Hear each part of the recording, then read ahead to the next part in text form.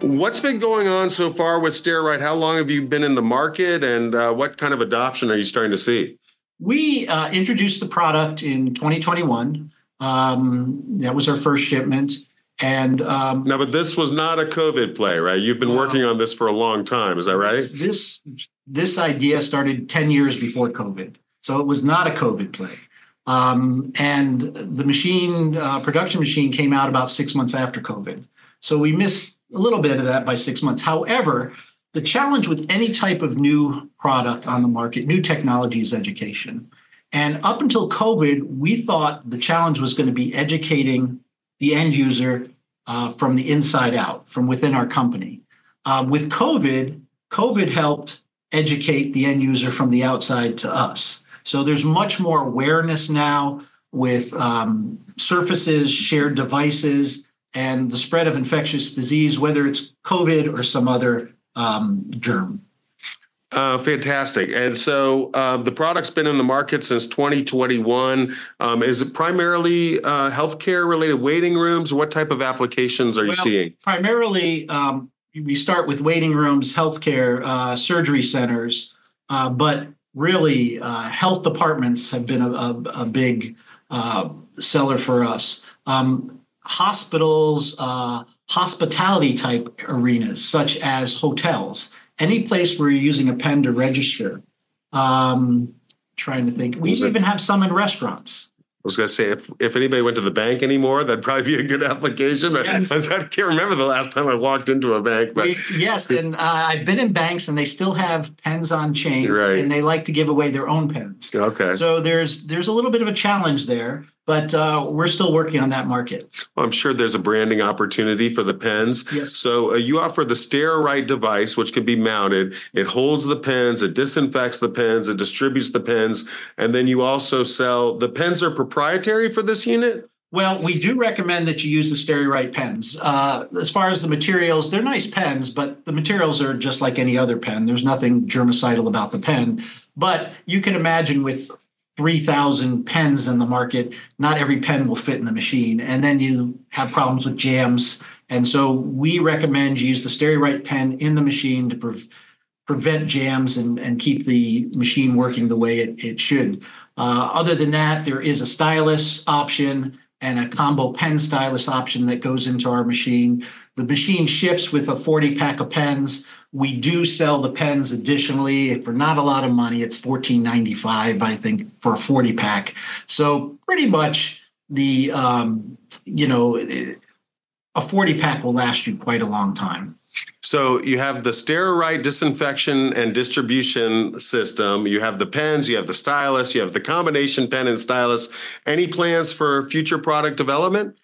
Well, one of the things that we're working on right now that I could share with you, my development team wanted to put a muzzle on me, but I'm going to go ahead and one of my final frontiers as a surgeon, a little bit of a backstory here. As a surgeon, we are required to surgically mark with a marking device the operative site. So if as an ophthalmologist, I'm going to operate on your right eye, I'm going to put a mark above your right eye. Orthopedic surgeons, right hands, left hands, that site needs to be marked preoperatively before the patient is brought back to the OR. That's a surgery pen. Yeah, so that's a patient safety initiative. Commonly what's being used now are very expensive peel pack pens that are used once to mark the patient and then thrown away. The purchasing agents in hospitals do not like these pens because they realize how expensive they are, and they're just used once and then thrown away. That's one end of the spectrum. So what we have in development right now and are clinically testing is a surgical marking device that goes in the SteriRite machine that spits out a clean surgical marker every time. So the surgeon can come in, call for a pen, spits them out a pen, use the surgical marker on the patient, recap it, put it back in the device to be reused again. The backstory on that is there's a big initiative for sustainability and reducing the carbon footprint in surgical waste. Absolutely. And I can attest to the fact that we do one cataract surgery and there is a large garbage bag full of disposable wastes that go to the landfill. Now, pen is only one part of that, but we need to start changing our mindset to be a little bit more eco-friendly as we go forward. Absolutely. That's a major initiative in healthcare and, of course, other verticals as well. So with all the experience you've had as an ophthalmologist, professional ophthalmologist in practice, and now as an entrepreneur with SteriRite, I imagine that you have seen and experienced a lot of things in relation to infection prevention. Based on your experiences, Dr. Wind, if you had a magic wand and could change something about healthcare to improve patient outcomes, what would it be? Wow. How big is my soapbox? And how long do I have on? It's as big as you want it to be, and you have all the time you want. Certainly, things have changed in my 30 plus years in practice. There's no doubt about it. Technology has changed, and I'm a tech guy, and I value technology, and it's been great.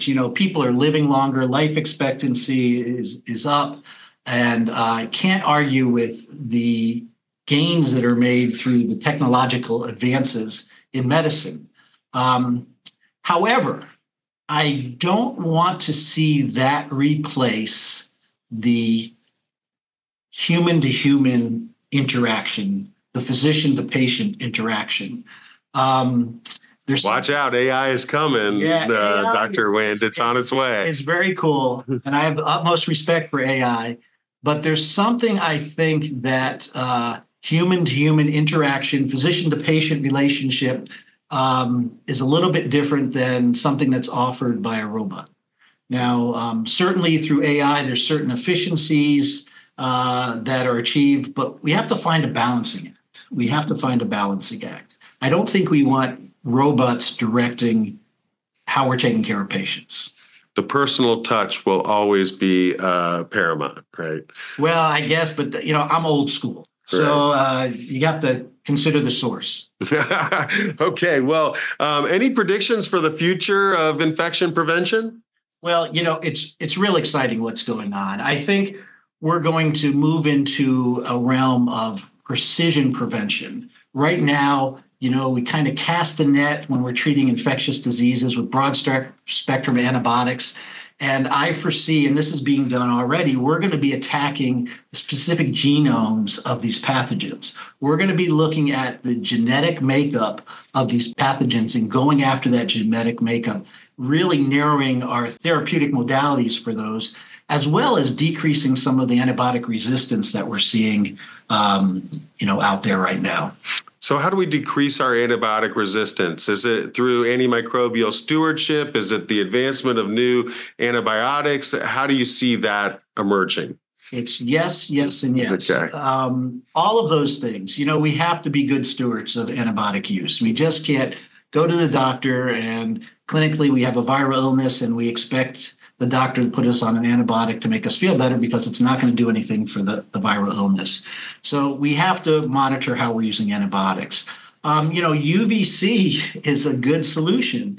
There's been some reports dictating that the way UVC unravels the DNA and RNA in these pathogens, there potentially could be less antibiotic resistance. So that's something that needs to be studied down the road. Right. So a pathogen that is exposed to UVC, and there have been a lot of studies. In fact, the EPA has released a list of, I think, a couple hundred pathogens that designate the dosage required to kill that pathogen. So it takes more energy to kill C. diff, for example, than maybe MRSA. But we've identified exactly how much energy from UVC is required for these pathogens. And being able to target those pathogens, as you say, with UVC, really, if a pathogen isn't destroyed by UVC, it doesn't become resistant to UVC. It just hasn't received enough dosage, right? So, exactly. So it avoids the antimicrobial or antibiotic resistance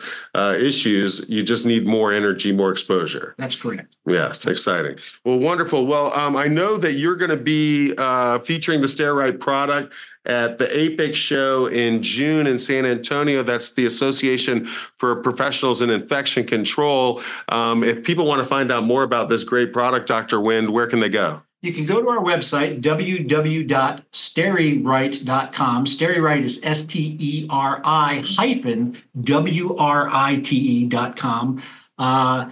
There's a info. You can contact us for more information. We'd like to set up demos for you. I will warn you, if we set up a demo, when we come to collect the demo, your staff is not going to let us take that demo back. So that's what you're counting on, right? That's what we're counting on. Okay, good. So we're trying to eliminate that clean basket of pens and dirty basket of pens, and that activity that the front office staff doesn't like doing as far as cleaning those pens. And so this offers a solution for the front office staff as well. It's a great solution, an obvious need. And I know I would feel more comfortable being in a facility taking a Steririte pen than taking a pen from the bin.